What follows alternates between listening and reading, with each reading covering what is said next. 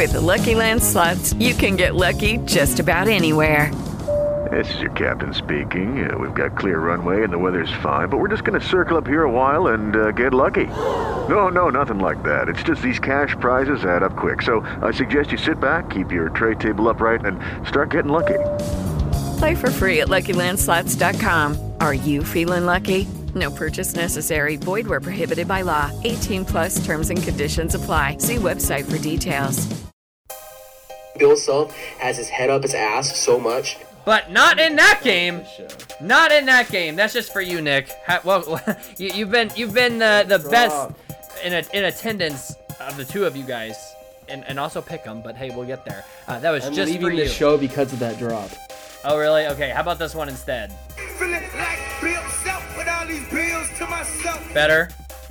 That's better, yeah. All right. Well, that's how Kansas played because, hello. I guess the very first thing I really should have opened the show with, every time they beat Texas, we open the show the same way. So I guess I probably should just start with that.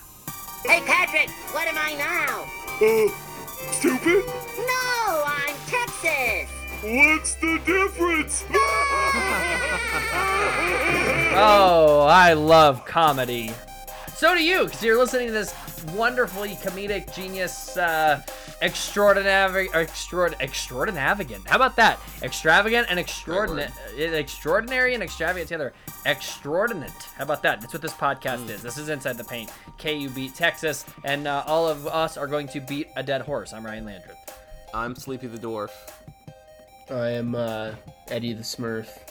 So in one of the biggest twists in the history of Inside the Paint, Landon had to bail on a podcast at the last minute on Friday night because you were planning a party? Like a block party? No, it was a game party. Me and a friend of mine did a best of 7 game party for our collective friend group.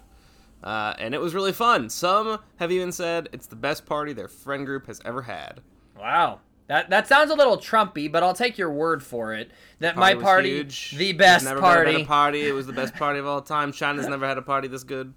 Well, speaking of Trump, get that son of a bitch off the field. That's what Texas should be saying about Rodney Terry, because he led his team of Longhorns into Allen Fieldhouse, and they got absolutely railed. Kansas hangs 86 on the Longhorns. That is a very Trumpian thing to do. Yeah. We're going to talk about Kansas beating Texas and then maybe the wildest weekend of college basketball yet this year. We are just 3 weeks now from Selection Sunday, getting closer and closer. We're going to talk all about it. Let's do it.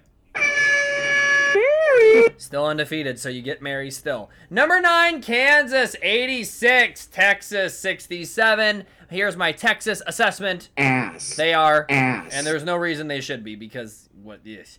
Without Kevin McCullough, who we'll talk about, Kansas made quick and easy work of Texas, jumping to a 28-15 lead and staying ahead by double digits for the entirety of the second half. The offense hummed along. The defense was terrific. It was a well-rounded, complete effort. The Jayhawks put forth a complete performance after a week of rest. It is February. It is late February. And rounding into form come the Kansas Jayhawks, a tale as old as time. Got to be pretty happy about the way that game went, right? No complaints. Maybe the best of conference play. Yeah, they looked really good in the highlights that I saw due to the aforementioned party that kept me away from watching the game. But they did seem to dominate, even without McCullough, which is impressive. Second time that they've truly ran an opponent without Kevin. This is the state of ITP, where we don't watch the game at all. We just talk about something we saw highlights from. So, Nick, you've been very pessimistic. Ryan would harass me if I skipped yet another podcast, so I have to take my lumps on this one. Am I the harassing supervisor? Is that my title? Do I harass whenever you miss shows? I think I kind of do, don't I? Definitely used to, yeah. I used to.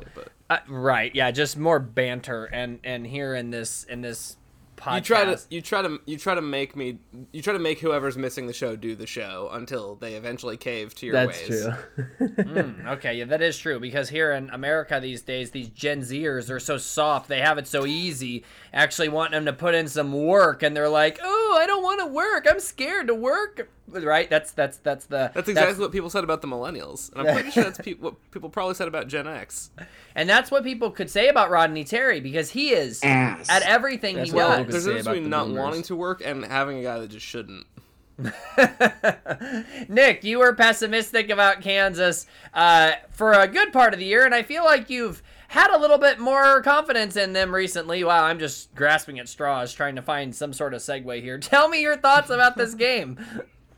I thought it was a shade of Houston. They put their foot on the gas for one of the rare few times this season they came out of the chutes just playing fantastic. And albeit the start of the second half, they played a complete 38 minutes in this game without Kevin McCullough. Obviously, that's the big storyline. But I think even further than that, like we're going to talk about, they got key bench contributions. Obviously, Nick Timberlake looked great. That white man can jump.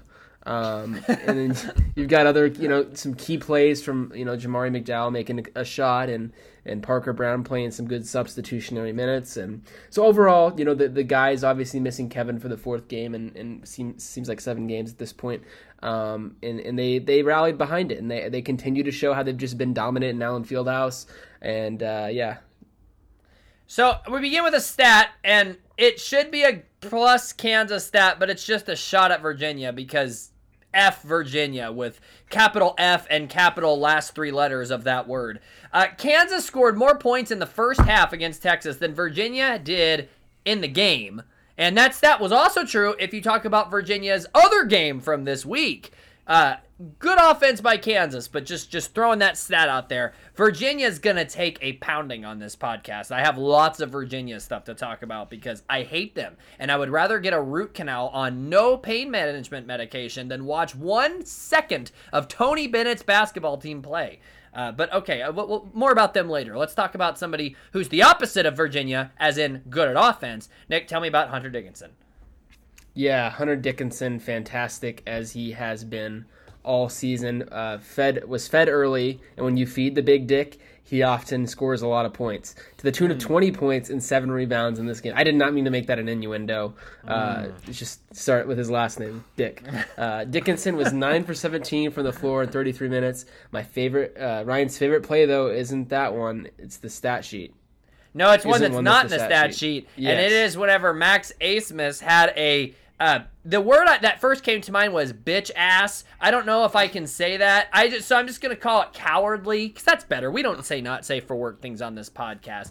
At the end of the game, Texas is getting blown. Their doors are blown off them, and he's like, I don't feel like Nick Timberlake dunking this ball, so I'm just going to grab him with both hands and try to pull him to the ground.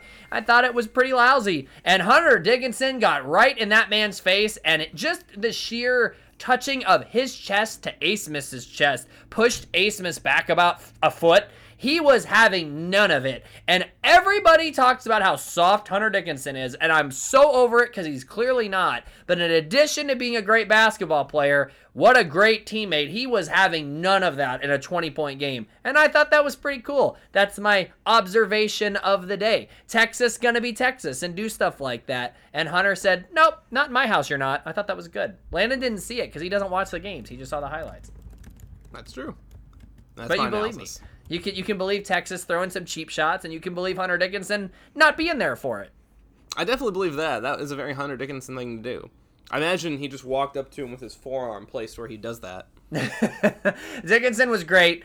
This is a not great defense statistically, but certainly an athletic one. And we've seen Marquette and UCF have athletic 5 men that gave Dickinson trouble. Dylan Dessou didn't play very well, but he's still that mold of an athletic, can really shoot the ball, so he's not just under the basket. That's the sort of player that Dickinson has struggled to defend, and I thought he did a really good job on both ends of the floor. Rebounded well, was the tied for the lead in rebounder. I guess one off the team lead in rebound in a game that they dominated on the glass. If Hunter Dickinson's not your leading rebounder, it used to be bad things for Kansas. I think now it means that it's just a more balanced effort, because like KJ had 8, which is great. Furphy had 8. That's awesome. Dickinson being the 3rd leading rebounder is usually a good thing, unless he just has an apocalyptic game. So yeah, I thought he was really good. Somebody else that was really good, Landon, KJ Adams, the other half of the front court, played really well. Yeah, KJ Adams, focal part of the game plan. And Ryan thinks he might have been the best player on the floor. He had 16 points and 8 rebounds. Very nice number to see from KJ in 32 minutes. An excellent 8 of 12 from the floor. Very typical KJ Adams game for the first time in a couple of weeks. Nick, are the problems resolved here for KJ, or is this a little bit of a fluke? I don't know if the problems are resolved from KJ. Obviously, we had concerns about this Texas front court coming into this game. He looked good in this game. Really just, I think part of it was more strategic. It wasn't a lot of him throwing wild shots off the glass like he has in the past. It was a little bit more methodical, getting him the ball in the paint, making that patented jump shot he does right by the free throw line. It was a little bit more of his game. Did not look sped up. He gets sped up often, it seems like, especially when he's trying to score, and that's when he tends to make more mistakes. Definitely was a much more cleaner game for KJ Adams, and obviously KU +9 on the glass in this game. A typical area of fault is when they're not getting as many rebounds as they should. There were a couple times in this game where Texas was getting some offensive rebounds. But overall, I don't think you can fault him for any of that. They won by 20, and he looked great. Any game that KJ has like 6 or more rebounds, he's gonna be a fantastic bet to be the best player on the floor, because he scores well, he shoots a high percentage, he's a better free throw shooter than he's been at any point in his career, and he's a good defender. All he's got to do is rebound. I mean, if any game where KJ has 8 rebounds is gonna be an all Big 12 caliber performance. That's his measuring stick. And there doesn't seem to be a pattern with who he rebounds well against, because Texas is a pretty good rebounding team. They have a lot of size, at least, and KJ posted great numbers there, and we've seen KJ not rebound against teams like Oklahoma, who can't rebound at all. So weird. Whenever he's in the right place at the right time, he's an excellent complete player, and all he needs to do is rebound to get there. Not controversial to say that Hunter or KJ were great players on Saturday. It is a little controversial to talk about the uniforms. What did you guys think? I was surprised at some of Twitter's thoughts. I liked them. They look great. Yes, I think that's the right take. Sweep it. We all three liked them. There were some controversies with them on Twitter. Some people thought they were boring, and I thought the block letters on the back looked really good. I liked that. They weren't the best uniforms Kansas ever had, but they were good ones.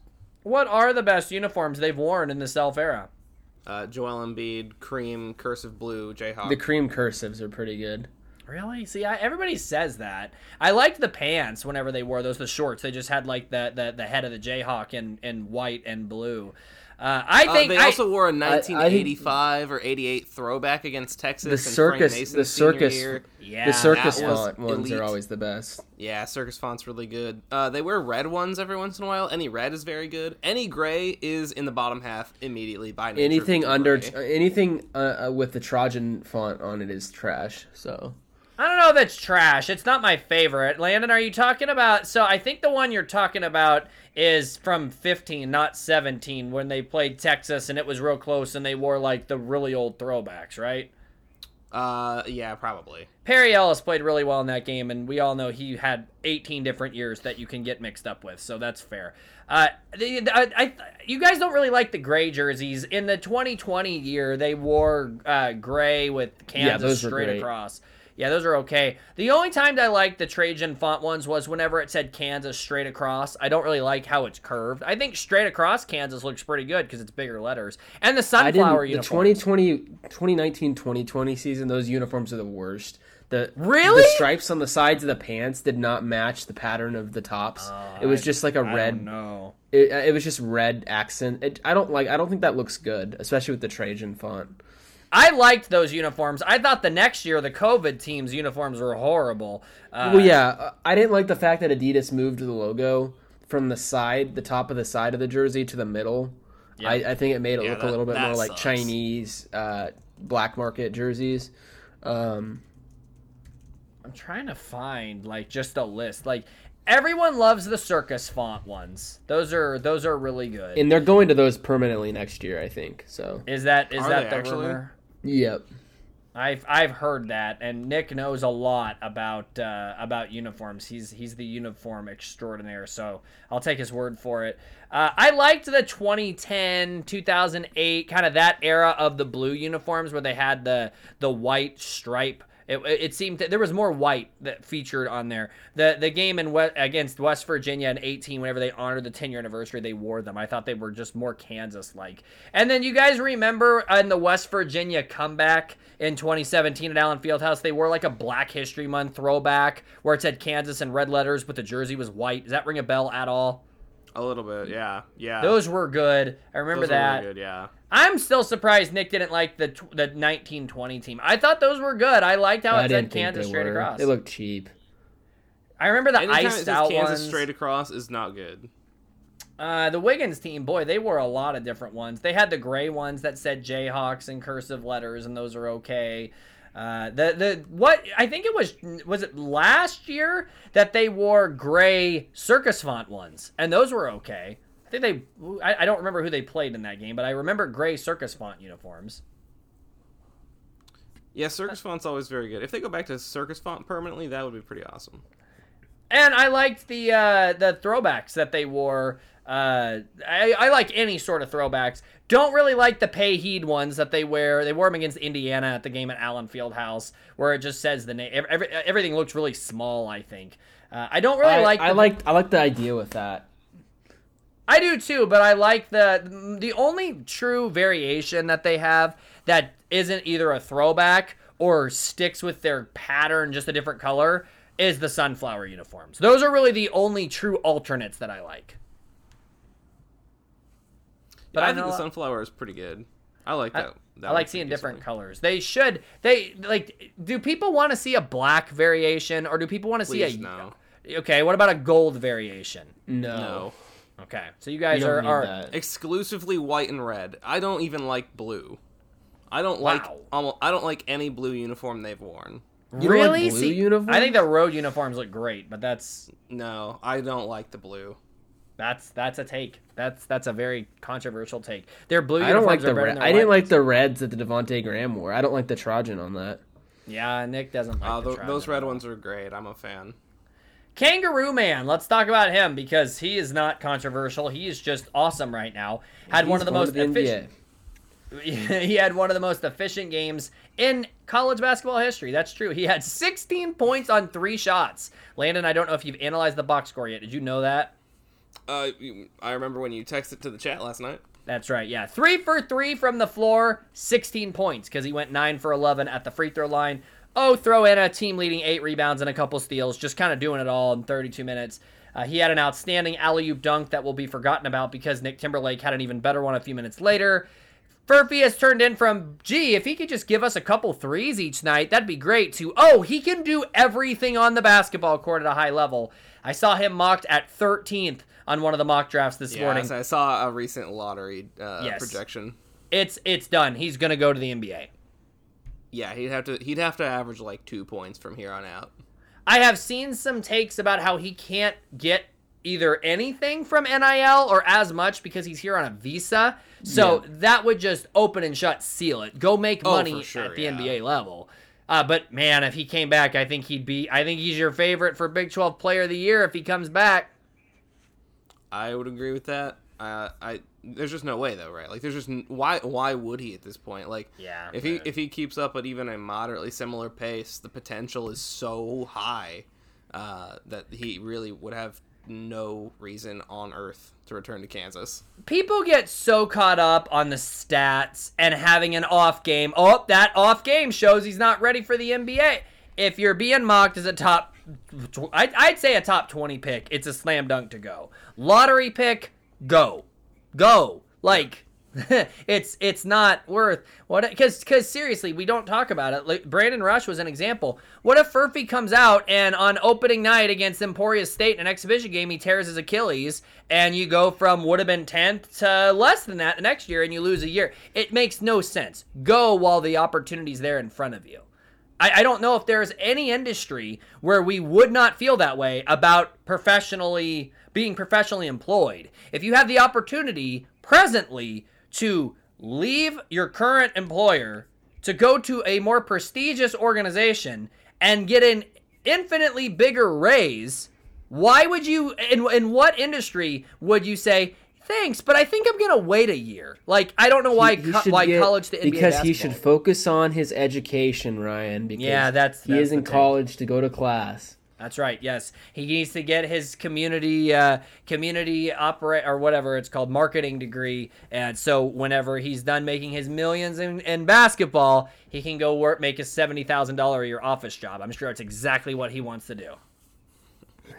A guy who will not ever be a lottery pick, but was really good in this game, and hopefully will turn it around at the end of the year. Nick Timberlake, 13 points, 3 of 6 from the floor, 6 of 8 from the line in 33 minutes. Had an insane alley-oop dunk in transition. That is one of the things that the highlights showed me. That was pretty awesome.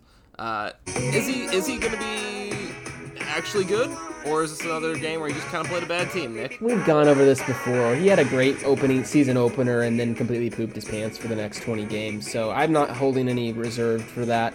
I do think that shooters shoot, and Ryan always likes to talk about regressions and changes to get back to a more normal statistic. I believe the 3-point shooting is going to get better. I don't think it can stay that poor the entire season.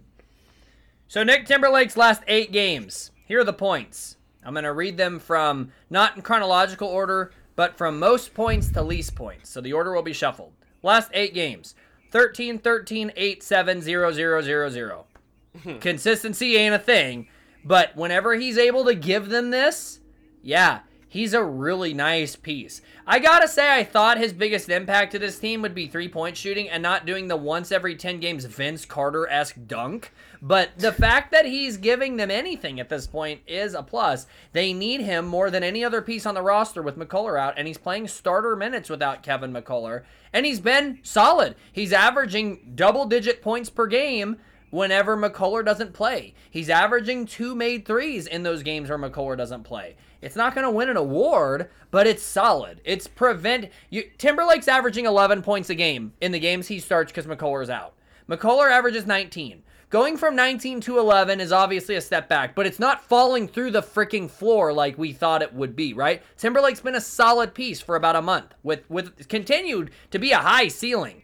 He has more threes that are halfway down and bounce out than anybody I've ever seen. It feels close to having like a 6 of 8 game. Well, and like we've said, no one else on the bench can give you the potential reward that Nick Timberlake can. So he's the guy you still have to try, because occasionally he might give you a game like this. And this is really all, like, this is the absolute ceiling of what you're actually asking reasonably from Nick Timberlake, is like, just give him like 10 points every once in a while and hit a couple threes. And then, yeah, if you want to do a Tracy McGrady impression while you're at it, go for it. Man, Tracy McGrady. I thought Andrew Wiggins was going to be Tracy McGrady 2.0. I was so for sure on that one.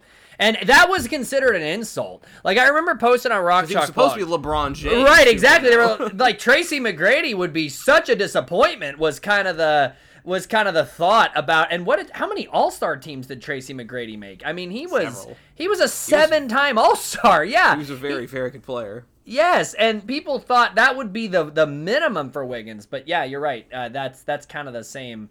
I don't know. Timberlake, we had the whole Timberlake experience in the first. There was like a seriously like a 60-second window where Timberlake made a basket, and then Hunter Dickinson blocked 2 shots, and in succession blocked a shot, threw it to Nick Timberlake, immediate turnover. Texas shot, Hunter Dickinson block. Throw it to Nick Timberlake, immediate turnover, and then he had the dunk. Like, it's all hit or miss. Nick, what are your expectations for your Nick buddy? What's the phrase? Name doppelganger, whatever. What are your expectations for Timberlake? I mean, I think I already said it. I think that the statistics say that he's going to start making threes at a better clip than he was earlier this season. Like you said, a lot of them have just been kind of in and out. But I do think that he has the potential to have a real impact in March, especially when they're going to need guys. If McCullough is not going to be available as they head into the end of conference play in the Big 12 tournament, I do think that as that confidence continues to rise, which I think it is, I think it's pretty apparent at this point as the stats you just read, he is getting a little bit more comfortable. As those numbers continue to improve, I do think that we're going to see a little bit different Nick Timberlake down the stretch, which will be beneficial for this team who needs guys who can reliably score. And nobody is allowed to criticize Bill Self for Nick Timberlake. Like, I don't want to hear anything about talent evaluation. He went out and got a guy that made 600 some. He made, what is it, 600 threes? That's not right. That's way too many. He'd attempted over 600 threes. Yeah, it's that. He'd attempted over 600 threes and shot like 39% in his career. Give me a break if you're irritated that Bill Self went out and got that guy. Because there wasn't a single human on X or Twitter, whatever you want to call it, that was like the day they got to... I still can't believe that website is called X now. It's total. No one's ever going to call it X. That's awful. But there wasn't a soul on Twitter that was like, yeah, this guy, I don't think he's going to be able to translate to Kansas. Everyone's like, yes, Bill got the best shooter out there. I would take, if you had another Nick Timberlake out there and you could grab that guy in the transfer portal, you're doing it every single time because more often than not, they will shoot better than the 27% Nick Timberlake is giving you. We do need to talk about McCullough, who sat with knee problems for the third time in the last 4 games. Yeah, Nick said 4th game this year he's missed. Bill Self said that they don't know when or if he's coming back. He emphasized that several times. We don't know when or if he's coming back. We don't know when he's coming back, if at all, were both quotes that Self said. Self also said he's for sure out for the BYU game on Tuesday night, and that he is considered week to week. Is this a Jalen Daniels thing all over again? Yeah, that's true. We all are week to week. Is this Jalen Daniels 2.0, or do you expect McCullough to play soon? Who knows? Who knows? He doesn't strike me, and this isn't because people tried to do this with Joel Embiid, and look how that worked. But he doesn't strike me as a guy based on the way he acts on the bench that's done. Like, he seems like he's, I don't know. That's probably stupid. Yeah, that has a lot to do just with individual mindset more than anything. Because, you could read it as, well, because he's energetic and he's into it, he knows he's not done, he knows he's coming back. But you could also read it as he knows he is done, and therefore he has now chosen to turn all of his energy into cheering his teammates on and making sure they can still be the best team they can be. So who knows? I don't think that means anything in particular. I think that's more of a person-to-person kind of thing. I feel like sitting out, though, would hurt his draft stock, wouldn't it? Oh, for sure. He has no draft stock. What? Yeah, he's a projected first-round pick in some of the sites. He will not be an NBA player. It doesn't matter. But I don't think that he has a longevity in the NBA. He will not play any minutes in the NBA. But he'll still be drafted. He will play minutes. He will never play real minutes on a good team. That wasn't the question, though. The question was about his draft stock. Yes, if he plays and can play the last 8 games of the year and average 19 points in them, he's going to be a first-round draft pick. That's insane to me. Is this the weakest draft class of all time? Kevin McCullough is not an NBA player in any year. No, I don't. Go ahead. That's no insult to him. He's a sensational college athlete, but we're seeing a trend here. Like Kentucky's like an NBA form, but like Bill Self, like he's not. Most guys that come from Kansas aren't really NBA players. I mean, outside of Andrew Wiggins, Joel Embiid, like these guys like Grady Dick and Ochai Agbaji will just go and play in the G League and play on the dual contract thing, and then they'll eventually just find their way to Iceland, like Remy Martin did. Most of these Kansas players aren't going to be long-term NBA prospects in the first place. But like you said, I mean, this is his final year of college, so you can only hope to increase your draft stock as much as you can to have a potential to be in the NBA. So I don't think by sitting out, certainly if he's available to play in the tournament, I don't think by sitting out you're going to do yourself any favors. NBAmockdraft.net updated a week and a half ago has Kevin McCullough going 22nd in the draft. He's an NBA draft pick, and that's a factor here. Like, no offense, Kevin, that's pretty wild to me. But okay. I hope the knee is structurally sound, because that's the key here. Is it a bruise or is there a structural problem going on? I suspect you'll see him play again this year. I don't know when, and I don't know what it'll look like. They're obviously not going to play him against BYU. Do they think they still have a chance in the conference race, / is that something they're willing to push it for? Because then you go down to Waco next Saturday in a game you have to stay in the conference race. They need Houston to lose, but they're going to have a chance. If Houston loses, they control their own destiny for a piece of the league. So they're going to have a chance to do it. Is he going to be okay in a week? I would have thought that after a week off, he would be able to play. So I think that potentially raises a red flag, though he played fine in Oklahoma a week ago. It's a weird situation. No one really knows. Rodney Terry He sucks and he should be fired. Horns down. You Harry Yeah, you should Harry not be Potter coaching. looking He should not be coaching an 8th grade girls basketball team. No, he's terrible. Cam Lippold and sorry for interrupting. Cam Lippold texted and said he's the hood Harry Potter. Yeah, the glasses are very Harry Potter-like, and he's...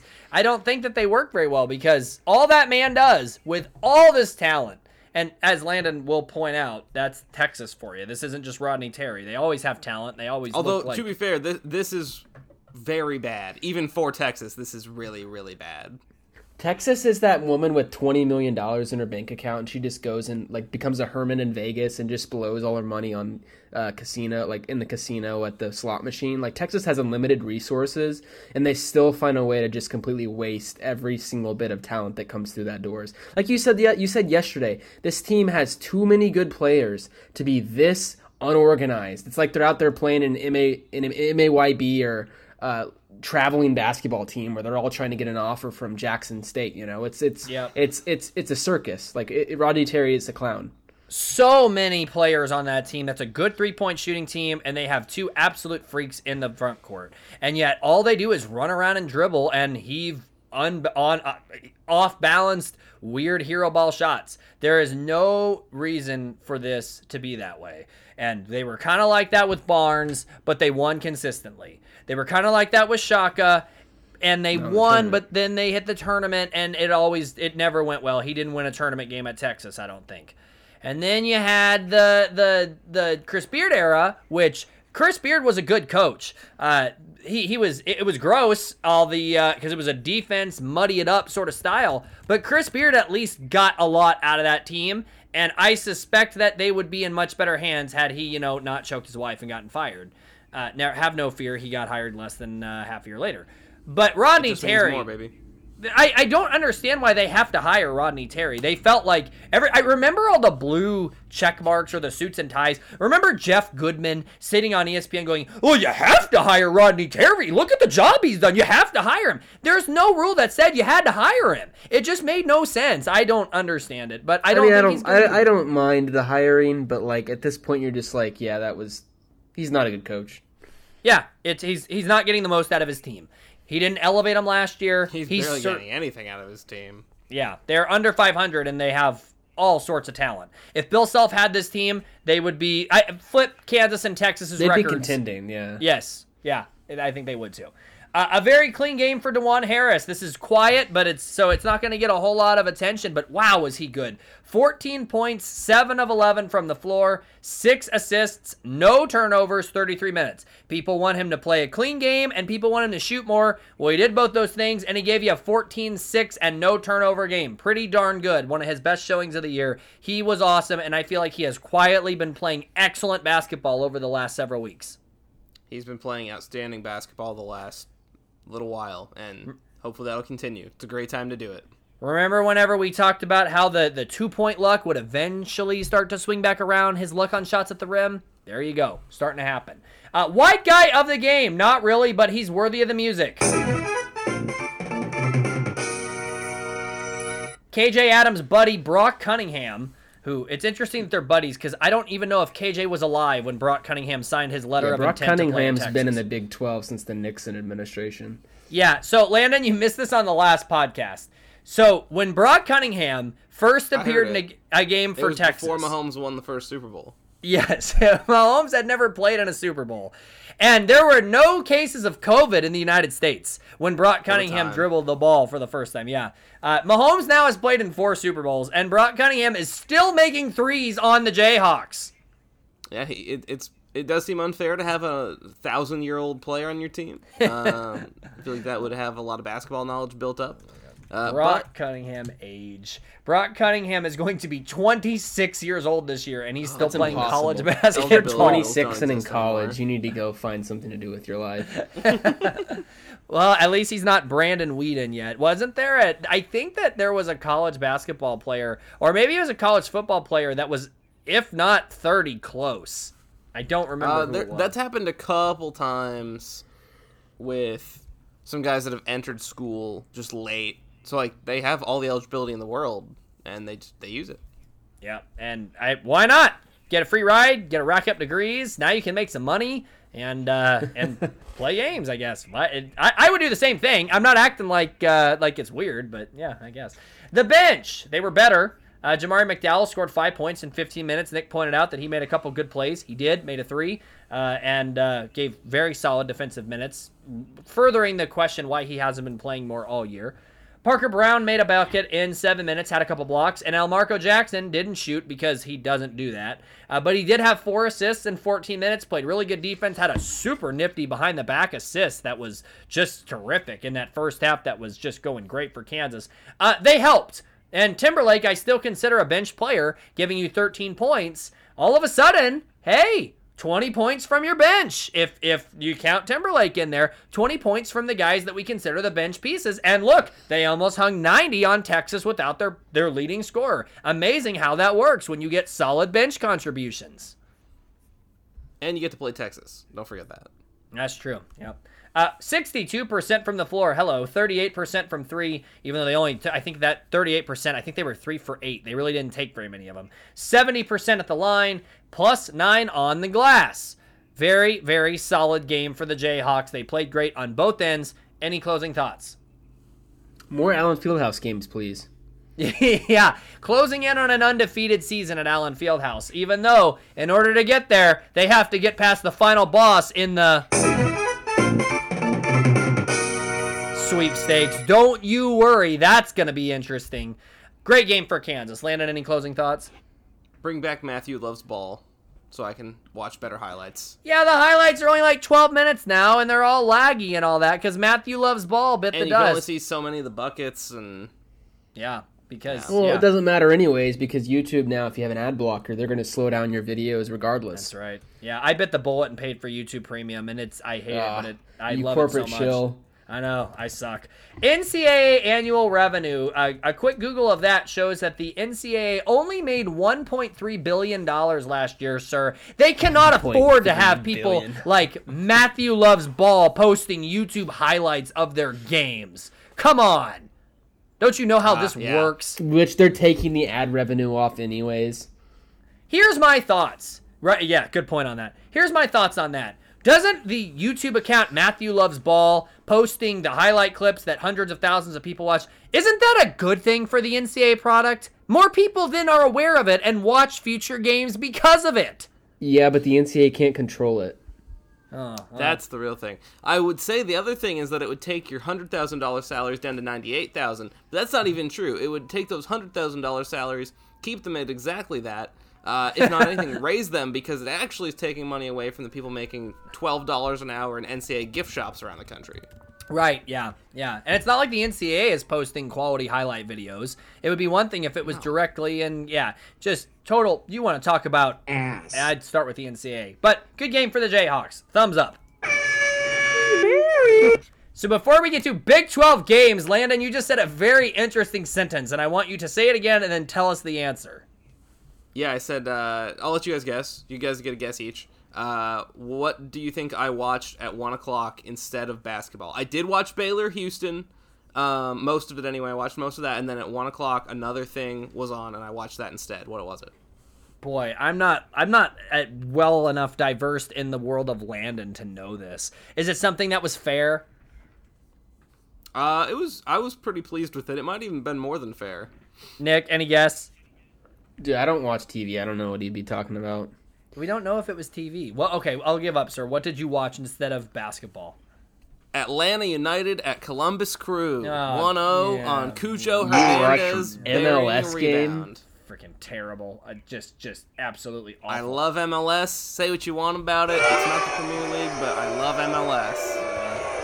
Absolutely awful. I didn't get to see Sporting either. Let me guess. Let me guess after the 1-1 draw, you turned on C-SPAN. Soccer's beautiful, man. Hey, it's the best game in the world. Compared to freaking soccer, Virginia's got an offense that would make Andy Reid proud. Can't stand watching those 1-1 draws. Just makes you feel like you wasted time. That MLS is better than MLB, that's for sure. That's also not true. It's not even close. Yeah, I know that's never gonna work. Baseball is trash. They're all better. MLS is better than college basketball. They're all better than Baylor's center because yikes. Number 2, Houston, 82. Number 11, Baylor, 76 in overtime. Houston, probably barring a collapse, is getting close to wrapping up the Big 12 at this point. They made their case to be the number 1 team in the country. I believe they are, with 2 top 15 wins this week, all thanks to double agent Yves Masai and his Kadeem Latin moment wherever... I got this. Yeah. I got this. Oh, and then, I have a sound effect for that. In case you missed it, the Cougars controlled this game. They led by 15 at halftime, saw Baylor slowly crawl back, and then they got it really close at the end. Masai down 2, ties the game with an and 1 and 4 seconds left. And then with the chance to win it, all he has to do is make a free throw. By the way, he made 9 of them at Allen Fieldhouse. And right off the back iron. And then in overtime, in case that wasn't enough, he just completely let the buttered up basketball slip through his fingers trying to throw down an alley-oop. And they lost. Baylor loses at home in their spiffy new but also horribly camera-angled arena. Is the race over in the Big 12? Is Houston going to win the Big 12? Yes. I mean, they're the extremely heavy favorite at this point. So Houston is excellent. I have been wrong on a lot of things on this show, and I was incorrect about Houston, thinking that their style wouldn't translate as well to the Big 12, thinking they'd get worn down. They haven't. They're on pace to lose 4 games at most in this conference, which is probably going to be an outright title. But I do worry about them a little bit. I would rank them 1. They have a great resume. They pile up wins. But I'm a little nervous when we get to the NCAA tournament. You're going to ask that team that is used to Big 12 officiating. They get away with a lot of contact. And we know how tightly games are called in the tournament. Could they have a couple guys get in huge foul trouble early? It's kind of what happened in their loss to, was it Miami last year? Where they got into some foul trouble and Miami just eviscerated them on 3-point shots. I don't know. Eviscerated. I'm a little bit nervous about Houston in the tournament, but I don't think there's a better team with a team with a better case to be number 1 right now than them. I think that's a solid point with Houston. They definitely play physical. We have seen that in the tournament often, even just with varying styles. A team's style specifically just does not play well in March.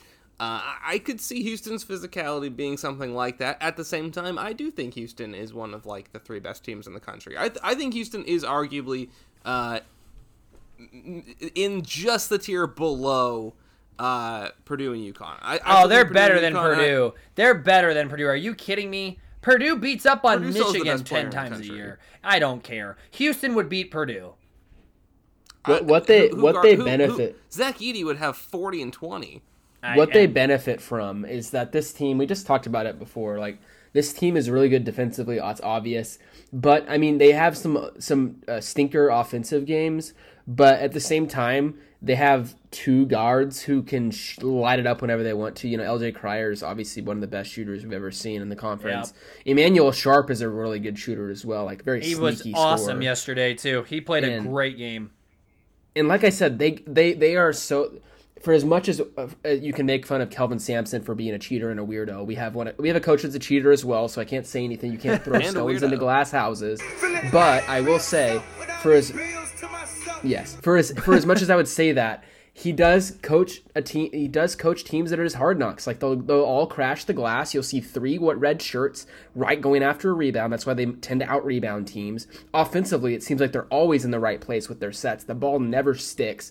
They move the ball very, very well, get open shooters, open looks, and they also attack the basket. And they're very physical, like you guys said. So they do a lot of things well. And for most teams that are that good defensively, they get in the NCAA tournament, they have a crutch because they're not typically good shooting teams. The ones that defend, think like Virginia, because they always lose in the tournament, but they won the title that one year somehow.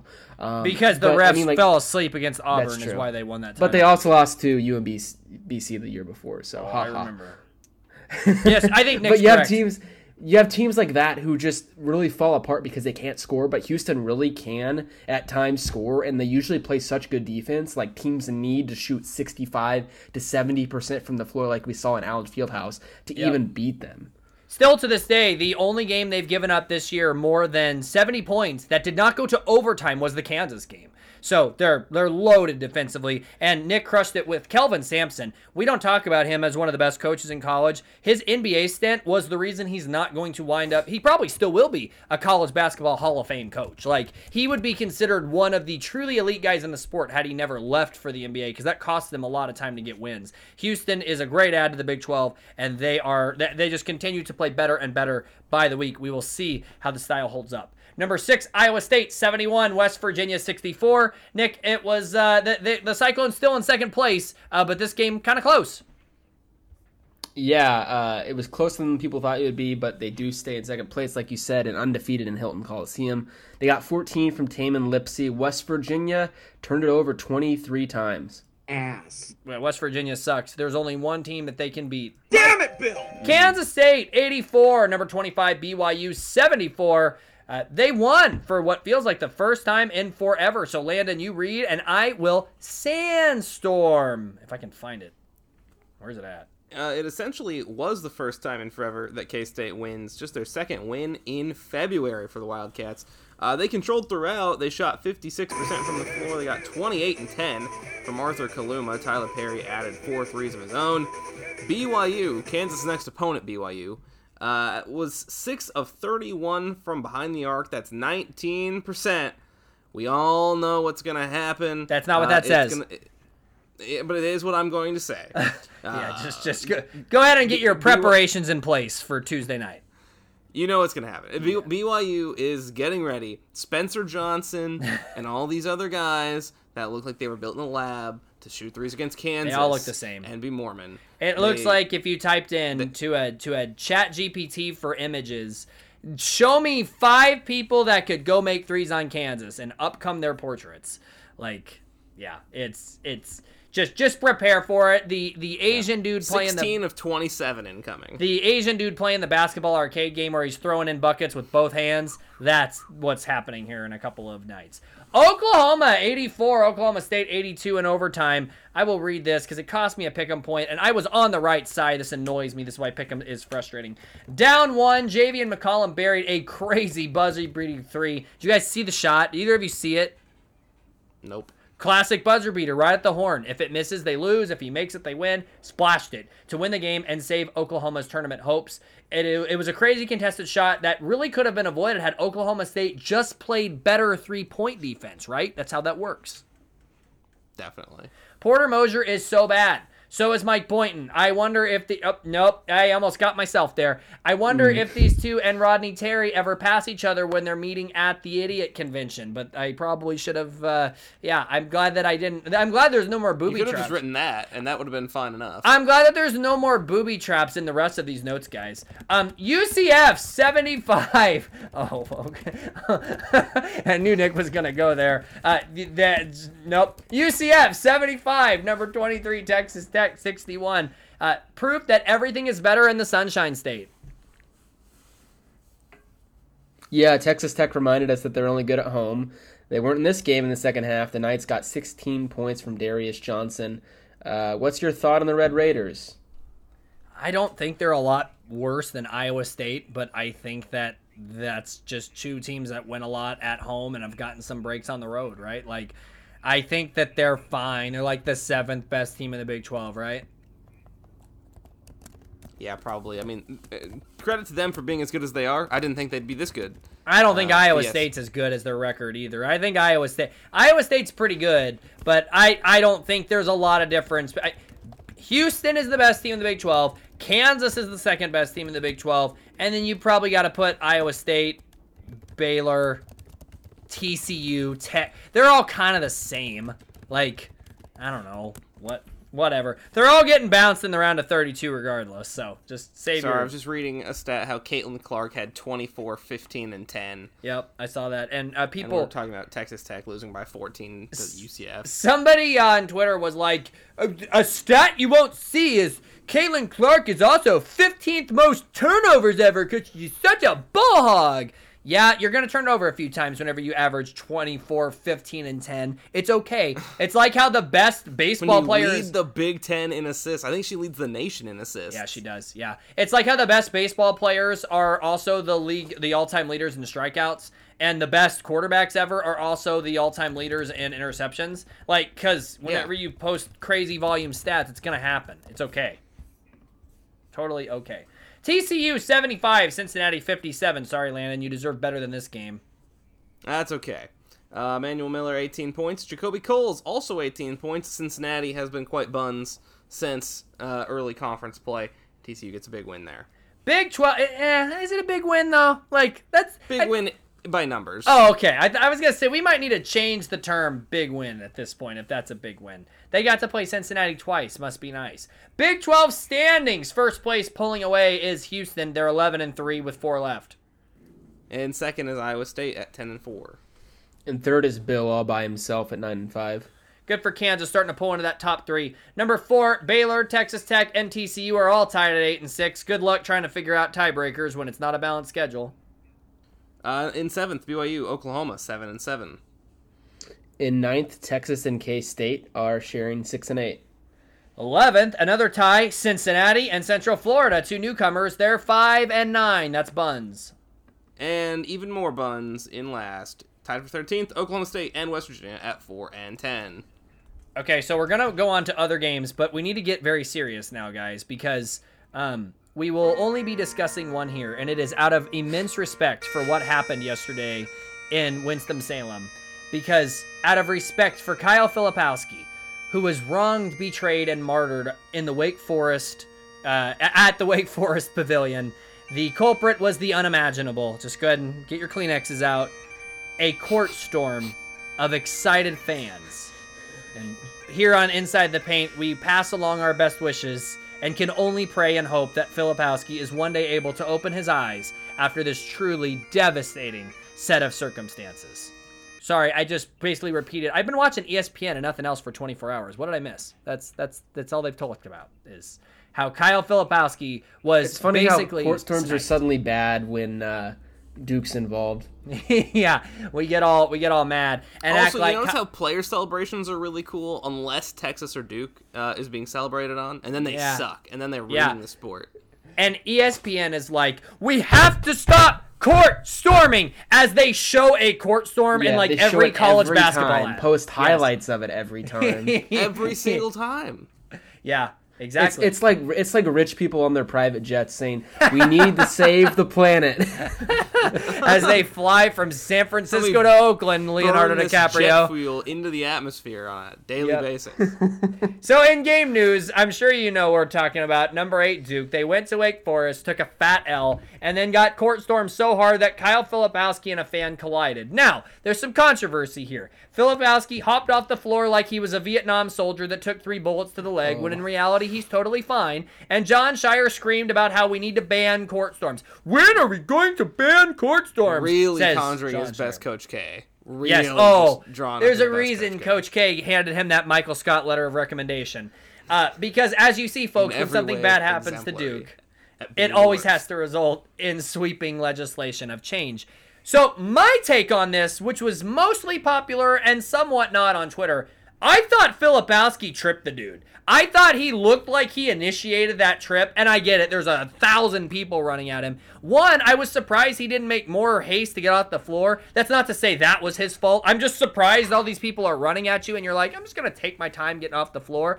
But I thought it looked like he kind of tripped the fan, and then it was the leg of the person that went tumbling to the ground, and then he's hopping around like he's been shot. This is not the students' fault, by the way. They beat an elite team. They ran on the floor. It's going to happen. If you want to blame somebody, blame the security for not being set up and letting the players get off the floor first. Because no arguments here. If you're going to court storm, you got to make sure the players get off the floor.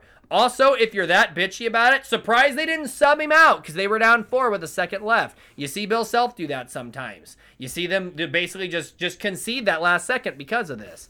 But like, I thought it looked like Filipowski wasn't the innocent old lady walking her dog that got sniped by a terrorist on the rooftop that a lot of people are making it sound like. Interesting analogy. I like it. Yeah. I think. Colorful analogies. I don't know. That maybe I'm wrong. Like, it's not Filipowski's fault that he got injured. Like, it shouldn't have happened. But I don't think it was I think he was kind of like, you know what? I'm pissed. We just lost. I'm going to trip this person running in front of me, and immediately got some karma. I don't know. That may be the wrong take. I'm open to any perspectives. But watching all the blue check marks on ESPN act like that he has been just wronged, I don't know if that's true either. I don't feel bad. John Shire, you suck. You want to prevent the court storm? Beat freaking Wake Forest on the road. Speaking of suck, elsewhere in the ACC, number 10 North Carolina defeated the basketball equivalent of coronavirus by beating Virginia 54-44 in Charlottesville. The Tar Heels regained the lead in the ACC at 13-3. With the, of course, as previously mentioned, badly wronged Duke Blue Devils at 12-4. Virginia is 11-6, but nobody cares about their record because Virginia should not be allowed to play in the tournament. They should not be allowed to play in D1. I'm currently on the TV watching bad Temple play bad Wichita State, and I'm more entertained than any time I've ever watched Virginia. Virginia hasn't cracked 50 points in their last 3 games. 49, 41, 44. Enough. Virginia season ticket holders are probably studies just came in from the National Institute of Health that say that every single Villanova or every single Virginia season ticket holder has been diagnosed with depression. Yeah, I don't know how you can't be. Like, seriously. You have to score more points per game than the ticket is worth. If I could change one game in the history of sports, it would be that god dang Virginia national title win. Because, that just ruins the perfect argument because the refs backed them into a title where they escaped against Auburn and they escaped against Texas Tech that otherwise covers up what a horrible tournament coach Tony Bennett is and how awful that program really is to watch. They are always like this. They're horrible offensively. I cannot fathom why anybody would want this on their screen. Don't give them the chance to lose to another double-digit seed. Also, Temple and Wichita State have combined for 27 conference games. Guess the combined record. Oh, boy. It's 6-21. 5-22. Even better. Just wait till we talk about Georgetown DePaul, sir. It gets worse. Nick, the opposite of Virginia, Kentucky. How about that for a stat? Yeah, speaking of actual fun basketball to watch, Kentucky doing their best impression of the All-Star game in the NBA last week. Yeah. Essentially, if you're keeping a running total, 117 points for Kentucky on Saturday and 134 points for Virginia in their last 3 games.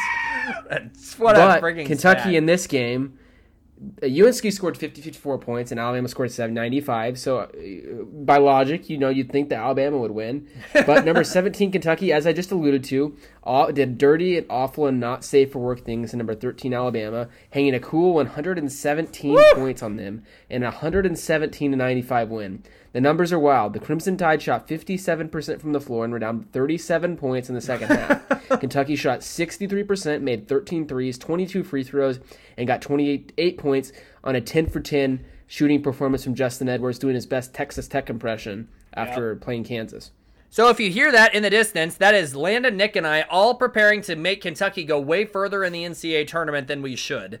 Because, wow, are they good whenever they play well. Like, wow. That was... Guys, I just got word that they drew St. Paul north of North Massachusetts. It's an L. It's an L.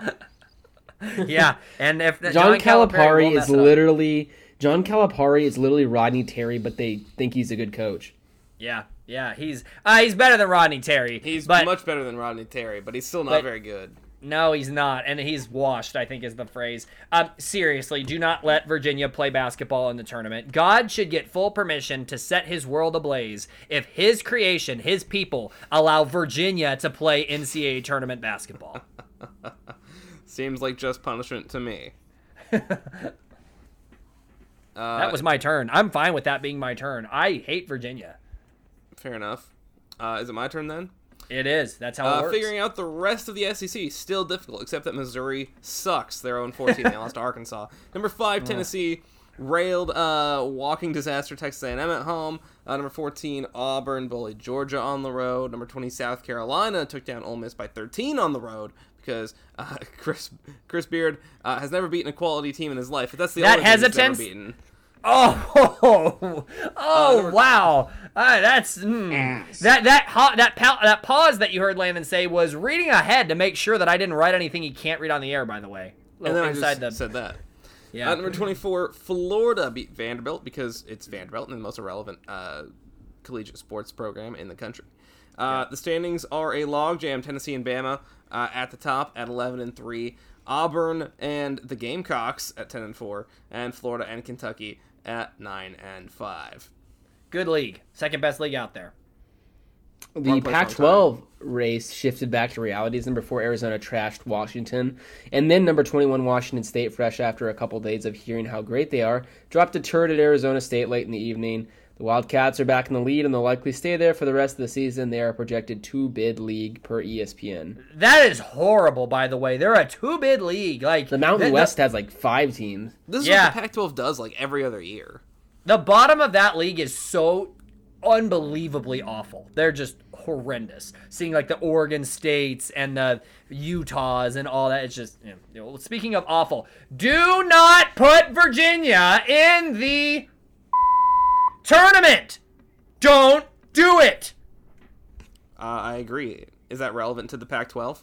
No, I'm very passionate about that. That's 3 times I've said it because 3 games they haven't made it out of the 40s. See, it just brought everything to a screeching halt on this show. In the Big East, number 1, UConn blew out Villanova. Number 7, Marquette handled Xavier, I think. That game hasn't happened yet, but I think we know how that's going to go. And Rick Pitino's St. John's squad upset number 15, Creighton. But enough about all those exciting games. Let's get to the one you really want to know about. Can I read that? I was hoping one of you would get that. I don't think I can read that.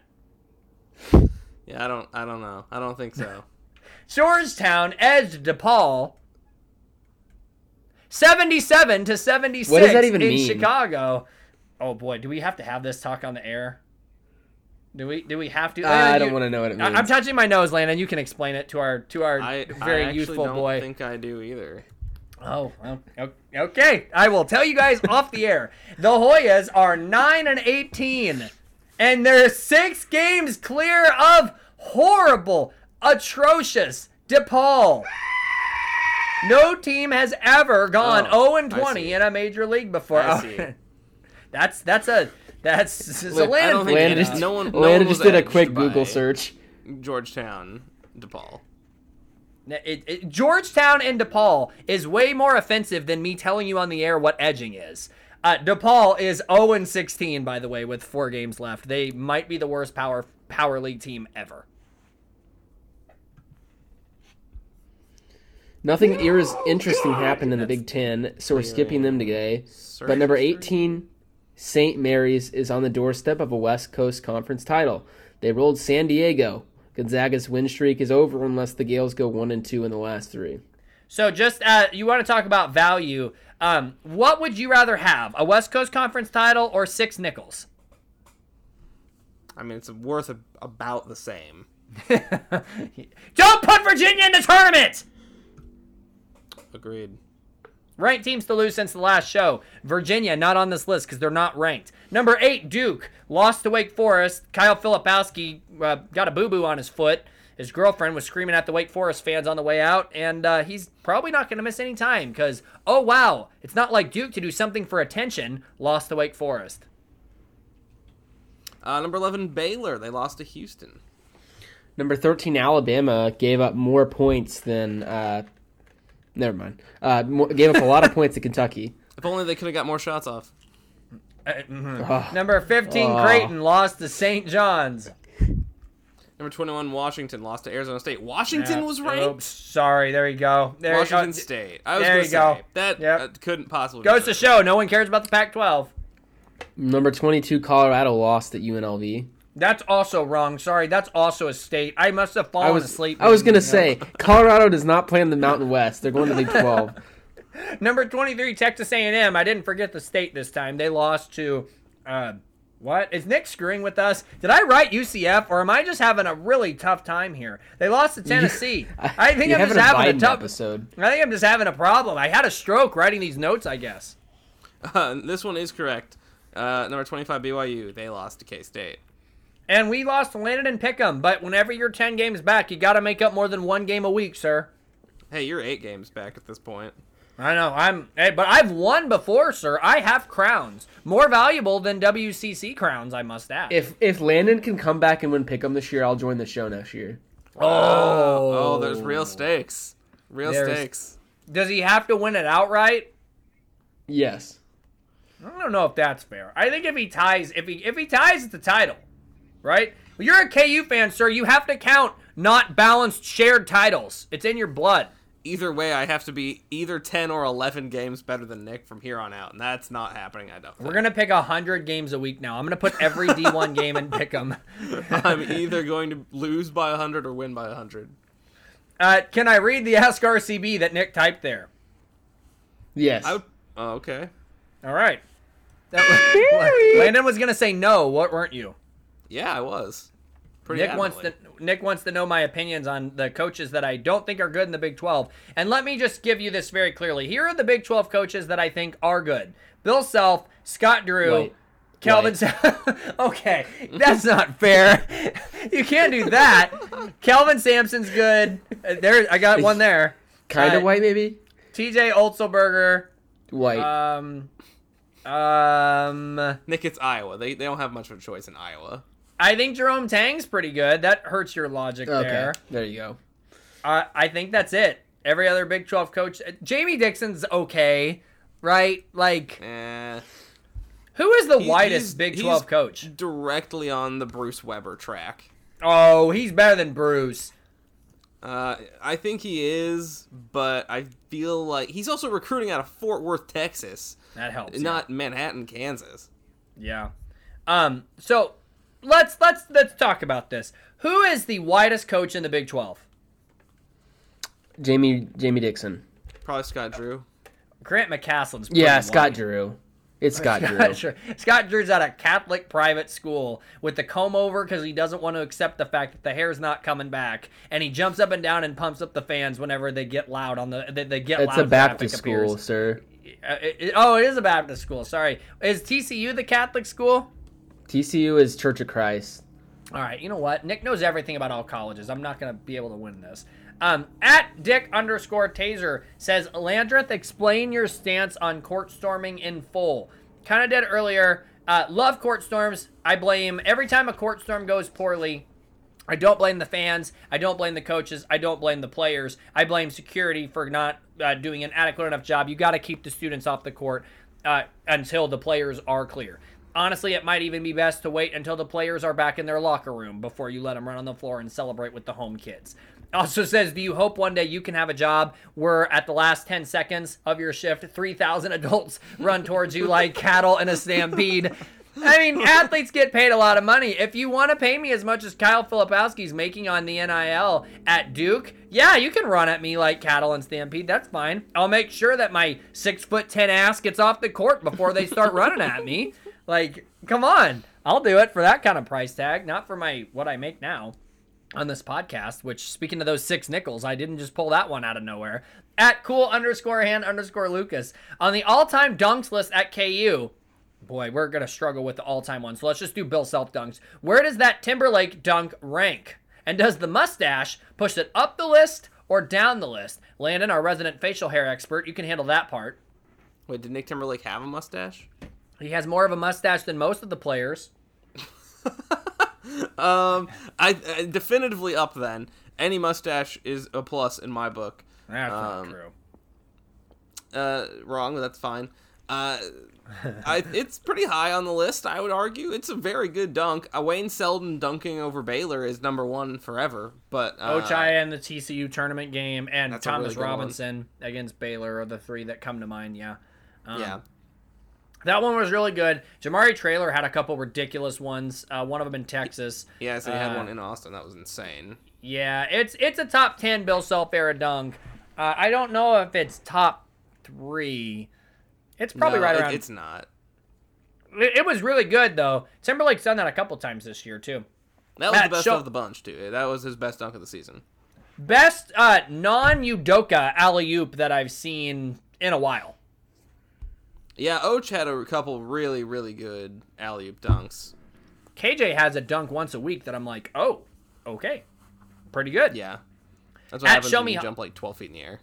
Yeah, it helps, but not rebound somehow. At Show Me Hawk, if Nick Timberlake can be a prolific bench scorer, oh, here we go. It's the once every week question. If Timberlake can they win the national championship if Nick Timberlake scores 7 points? Close. Can they win in Waco and Houston? Yes, absolutely. If they get, yeah, they can. I think they need McCullough though. For both, yeah.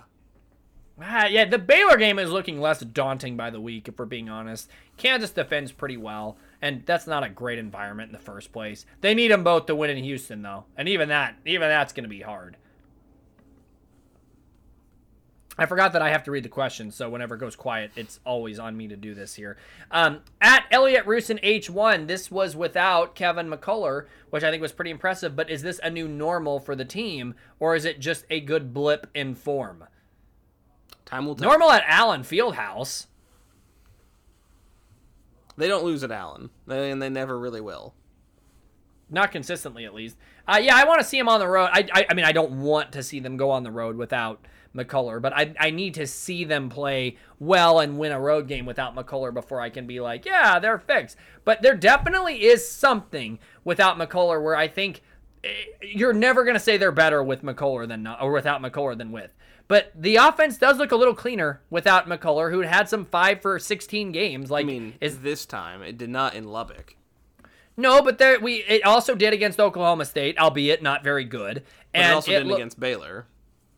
Yeah, that's true. That's true. It might be an opponent thing. I'm not sure. Because the worst 2 teams on there are Oklahoma State and Texas, who they were the ones that they railed. Gonna miss you, Nick, adds Elliot. Love your input on the show. Going to try to enjoy it while it lasts. Ooh, also says, P.S. Let me know if you're ever looking for a new co-host with a wink face. That, sir, I'm gonna put that in my pocket, and I may have to revisit that. That is interesting. Appreciate that. We're just taking anyone here on ITP. If you're breathing and you have an interest in talking, then you can talk. Maybe if that's ASL, maybe it's verbal. Do you think we should let Nick be Coach K and pick his replacement by hand? I think we should do I can't represent. Someone has to represent the brand. Like, who is going to be funny on this show if I'm gone? We're just going to hear That's Fair, and we're going to hear a bunch of drops about inappropriate things. Nick has the most chaotic energy, and Ryan has the loudest, but I have the most witty comments. Yeah, so Nick is like, guys, my employer listens, we must be careful. And then he's also like, Ryan, why do you hate all the black coaches? And it's like, whoa, sir, how can we do all that? Like, Nick is chaotic energy. I am just chaotic. And Landon is the cool hippie that's just like, hey, man, that's fair. I'll take that. That's fair. That wasn't on purpose. That wasn't even on purpose. I didn't even mean to say that. And now the only thing missing from that is Nick scrambling and be like, no, you have to beep that. You have to beep that now. That shows Nick's really out of cares to give at this point, I think. At J2 Wills, how often do you wear Kansas gear during the week? Ooh, that's a good question. How often do you guys wear KU clothes? I have like 2 shirts that sometimes I wear, sometimes. One says Rock Chalk Blog on it. I don't wear that one anymore. It's so faded. It was really cool. I did wear that one all the time when I had it. What? Not anymore. TeePublic? A t-shirt from TeePublic didn't last through the test of time? Shocking, I know. So maybe once a week? Hey, the good news is you've had it for like 6 years now, so the vinegar smell has probably worn off of it by this point. Yeah. But washing it didn't help either, because washing also made it more faded. Right, yeah. You have to wash it inside out, which is a trick my wife taught me that I thought was annoying because I hated putting away laundry with all the inside-out shirts. It saves logos, though. True. I'm getting old. I'm giving you laundry tips at this point. See a gray hair forming. Nick, you went to KU. You have to wear KU gear quite a bit. I have like 9 KU jerseys. Have probably... I mean, I don't wear a lot of KU shirts, but I probably have about like 30. And Nick is a corporate guru now, so he probably wears like friggin' Tommy Hilger polos and khakis every day, right? That's how I envision you at your. No, not every day. We have a really, I don't know, since COVID, the office environment's gotten really, really casual. Like, yeah, business casual used to be polo and slacks, and now it's more like if you come up with jeans and a t-shirt on, and you're not completely nude when you walk into the office, you'll be okay. So the business casual, my go-to is the sweaters. I'm a sweaters guy. You know why? I'll wear sweaters in July and I'll wear sweaters in January because everyone's like, it's hot outside and you're wearing sweaters. Yeah, I don't sit outside. My desk isn't out on the front lawn. Like, it's cold in the building regardless of what time of year it is. I keep it the same temperature. I actually think my justification for wearing shorts when it was freezing out. Yeah, because inside the building, it's still 75 degrees. Like, I actually think that most office buildings and hospitals and basically any sort of indoor place, restaurants, I think that they're colder in the middle of the summer than they are in the middle of the winter. Well, yeah, because they have the AC on. Yeah, so I'm a sweaters guy. Regardless of the year, regardless of the time of year, I got Under Armour on underneath and a sweater every single day I go to work. And sometimes, don't judge, I'm married, I wear my wife's leggings under the black slacks or khakis I wear. It's basically long underwear at that point because my legs get cold. Landon and Nick both know that I am a eternally freezing person. I am wearing long sleeves and sweats when it's 96 degrees outside. You guys have played the charity softball games with me, and how much visible skin is there when we're playing softball in the middle of the summer? Yeah, you even got tattoos, and I think you still had the compression sleeve over your new tattoos. Which hurt, because I had just gotten it. And I'm just like, well, I'd rather be in pain than be cold. What are we doing here?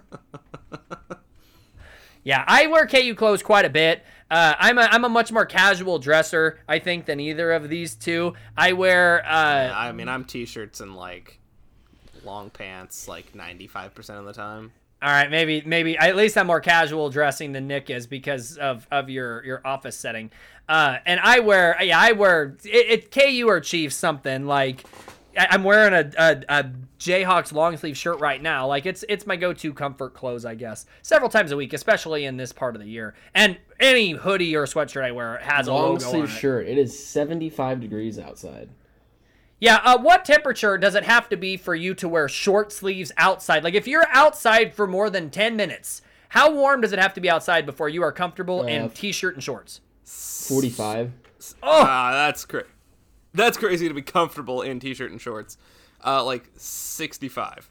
No, it's like at worst 50. Let me give you a breakdown. Bro, you guys didn't know the thing of public high school where you had guys, every guy in the class would show up in shorts when it's 30 degrees outside in the winter. I've been to Allen Fieldhouse enough times to see people walking from their dorms to the building when it's 0 degrees outside in shorts, or women are in just leggings. And I'm like, there's no way that you're not freezing your literal buns off. I think it's hilarious when people that went to public school are like, well, because you didn't go to public school, you didn't experience life. I'm aware of men wearing shorts in the cold. I was one of those men.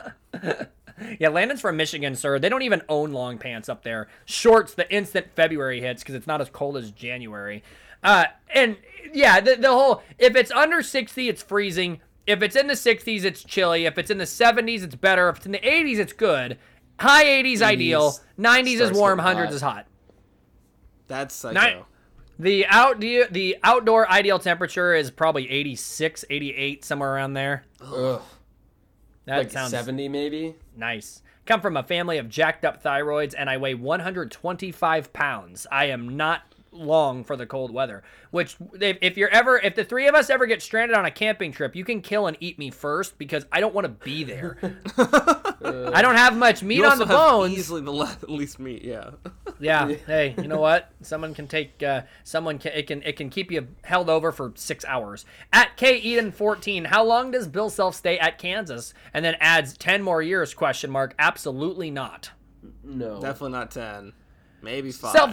Self's got grandkids. I don't think he wants to do this much longer. I think Kansas would be lucky to get 5 years more out of Bill Self. I think 3 to 5 is the answer. And I also think there's a shot that if he wins a natty in 2, he's gone. Yeah, I think, and it'll be quiet. You know how Self's going to do it. It's going to be like Roy. There's not going to be any warning signs. It's just, you're going to get on Twitter one day and see Bill Self has announced he's retiring. He's not going to be like, which is the way it should be done. Well, it's done like that by everybody, right? Let me just look at my list here. Boeheim did it that way. Nick Saban did it that way. Jay Wright did it that way. Am I missing anybody who handled it differently? I got one. I don't have a goat sound. Also, LeBron James, who's like, I don't know if I want a farewell tour. I don't really like praise. Okay. You can't see the hand gesture I'm doing right now, but it's quite offensive. Just the ridiculous. only farewell tour that I liked was Kobe's. Yeah. Kobe's was cool. Derek Jeter's was nauseating. Don't need that. His final game was cool, though.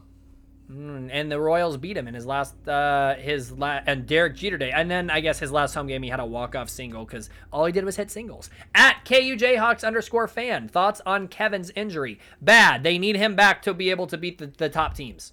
Correct.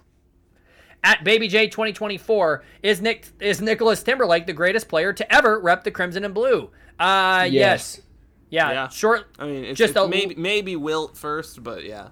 That's close. Flip a coin. Flip one of those nickels. At Nick_Wiper, is Remy Martin the best player in March in the history of college basketball? Yeah, I love Remy Martin, but he was the fourth best player on that team in the tournament. You got go ahead, argue with me. We don't have a lot of time, but tell me I'm wrong. Just tell me yes or no. Even if you said he was the best player on that team in March, he's still like on Kansas alone. He's probably like barely top 10, if that. David McCormick scored 50 points in the last 2 rounds of the tournament. He is right there with Danny Manning, as far as I'm concerned, best March performers. Like, really. David McCormick is one of the greatest tournament performers in the history of Kansas basketball. Remy Martin was great. Remy Martin was the 4th best player in March that year. He was very important. He was not better than the guy that made 6 threes in the Final Four. He was not better than the guy who should have won Most Outstanding Player, and he was not better than the guy who led them who led the national championship game in scoring and had 3 double-doubles in the tournament. He was great, though. At Chris Surco, 2, where do you think Oklahoma and Texas will finish in the SEC next year? Perfect send-off to send them to the SEC by kicking their... Hold on. Ass. There it is.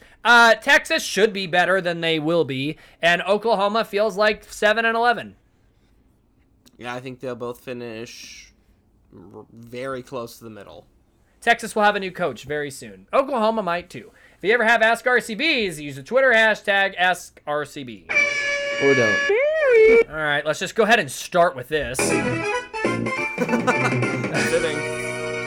Number 12, BYU at number 13, Kansas. That's the net rankings, by the way. BYU still ahead of Kansas. On Tuesday, February 27th at 7 o'clock at night. In all honesty, BYU will probably be out of the top 25 because they lost to Kansas State. They are 19-8 overall, 7-7 in Big 12 play, and this is their first game in the Phog since 1971. BYU's front court is led by 6'7" hybrid Jackson Robinson, who leads the team with 14 points per game. Everyone on this team can shoot. So it's 35% three-point mark. Doesn't even stand out, but he is a good player, can knock it down from behind the arc. For whatever reason, he doesn't start, despite leading the team in scoring and having played in every game. They start 6'11" Noah Waterman at the 4, and 6'11" Ali Khalifa from Egypt. Darn it! Come on! I thought I'd get you with that! Read it! I'm aware of Mia Khalifa enough to not say that. I was hoping somebody would be like, what's that? But rats. They also throw in. I don't really know who she. Oh, I mean, yeah. Don't Google that. Big Fousseyni Traore. Fousseyni from Mali. This team has lots of lineup combinations, and unlike the Jayhawks, has a very deep bench. Yep, a lot of bigs. The backcourt features lots of balance, but every player is basically the same. Trevin Snell averages 11 points per game. He's white. Spencer Johnson averages 11 points per game. He is white. Richie Sanders averages 9 points per game. He's white. Then there's TJ Haws, who is white. I'm kidding on TJ Haws. He's not actually still there. But he might as well be because they all look like TJ Haws. He is white. All those guys make threes. Nell is the best. He didn't make any at K-State. So, oh boy. Remember the gift. Get ready for 5-7. There is only one thing of importance with BYU statistically, as it's no secret what they plan to do. This team averages. Like if Kansas had a nightmare about a team Yeah. that could beat them. It is. We're going to find out here if we're right. This team averages 11 threes and 32 three-point attempts per game. Which is pretty sexy. It is. Top 3 nationally in both categories. They make 35% of their threes as a team, which the percentage doesn't really matter here. They shoot so many of them that 35% can be nothing when they're getting nothing inside. Or if they're getting decent interior offense and they're drawing fouls, 35% can put you over the top of 100. It's a weird offense, but all they do is launch. Now, only Kansas has more assists per game than BYU of every team in D1 basketball as a result of that style. They're also a very good rebounding team. They grab 40 per game for 20th nationally. A lot of length, not a lot of stockiness aside from that one center that's a big boy. But the rest of them just kind of 6'10 and long, kind of have the Chet Holmgren build a little bit. They're a dynamite offensive team when they're making shots, but the weaknesses are on the defensive end of the ball. They're poor at guarding both 2-point and 3-point, which, we'll see how that goes. Opponents can wreck them at the basket. Hunter Dickinson should have a huge game. And they're prone to enormous free throw discrepancies because of the contrast of playing styles. They don't draw a lot of fouls. They don't have a lot of interest in shooting twos. Good free throw shooting team doesn't get there a lot. But again, it's all it comes down to.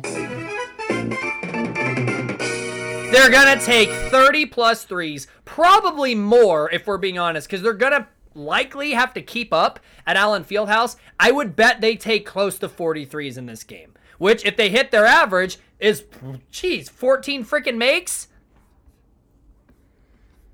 Kansas is 4-1 all time against BYU. Their only loss coming in a trip to Provo in 1960. They've only played the Cougars twice in the last 50 years. Once in Maui in 2019 and in the round of 32 back in 1993. Both easy dubs for Kansas. So KenPom has them barely projected to win this. They have Kansas as a 1-point favorite in this game. Surprise. Yeah, BYU has posted some really good numbers. And if you look at the net, which is hilarious, so BYU is 12 and Kansas is 13. Kansas, against quad 1 opponents, has 3 more wins than BYU, 7-5 against 4-6. They have 1 more quad 2 win, 5-0 against 4-2. But BYU with those 5 quad 4 wins more than Kansas, 9-0 against quad 4, despite having a worse overall record, a worse conference record, a worse quad 1 record, a worse quad 2 record, and a worse record at home. Somehow, some way, BYU better. Make it make sense. That was both of them trying to make it make sense, and they can't. You can't make the argument. What happens in this game? Here's my prediction. I predict Spencer Johnson's going to make some threes. I predict that Richie Saunders is going to make some threes. I predict Trevin Nell's going to make some threes. I predict Noah Waterman's going to dribble his lanky ass out there on the three-point line and launch a couple of threes and make them. I predict that BYU's managers off the bench, who are 24 and all have lost all their hair, I predict they're going to go out there and make some threes. And then after all that, I think Kansas wins because I don't think that BYU's defense is going to be able to stop KU. I'm going to say Kansas 88, BYU 83. I think it's a really close game, though. I think BYU's going to score a lot of points. Yeah, I think high scoring is definitely the way to bet here. I'm going to take Kansas also to win. Because I just don't think they're going to lose at Allen Fieldhouse. Give me Kansas 81-77. Give me Kansas 197 to BYU 156. Wow, 41-point win. That's crazy. That's Alabama logic That's to hang all those points and still win. get blown out. So according Sorry, to your Ken, homeschooling can't spell or count. Yeah, you had to know that was coming, sir. If anything, homescorers should be able to count because all they do is count. Well, if us homescorers counted our friends, we wouldn't be able to count very high numbers. All they do is eat orange slices and sit in their house with no TV. Celery with no peanut butter to dip it in, just the celery itself. Kansas is according to KenPom, which is usually more accurate than the net, Kansas is 10th in adjusted efficiency. BYU is 9th in adjusted offensive efficiency. So that's a pretty... This podcast is first in adjusted deficiency. Yeah, see, that's where it gets interesting here. So they're saying BYU's offense should roughly cancel out Kansas's defense, But KU's offense is much better than BYU's defense, according to these metrics. That's where Kansas should be able to do well. I don't think BYU has the athletes that Kansas does.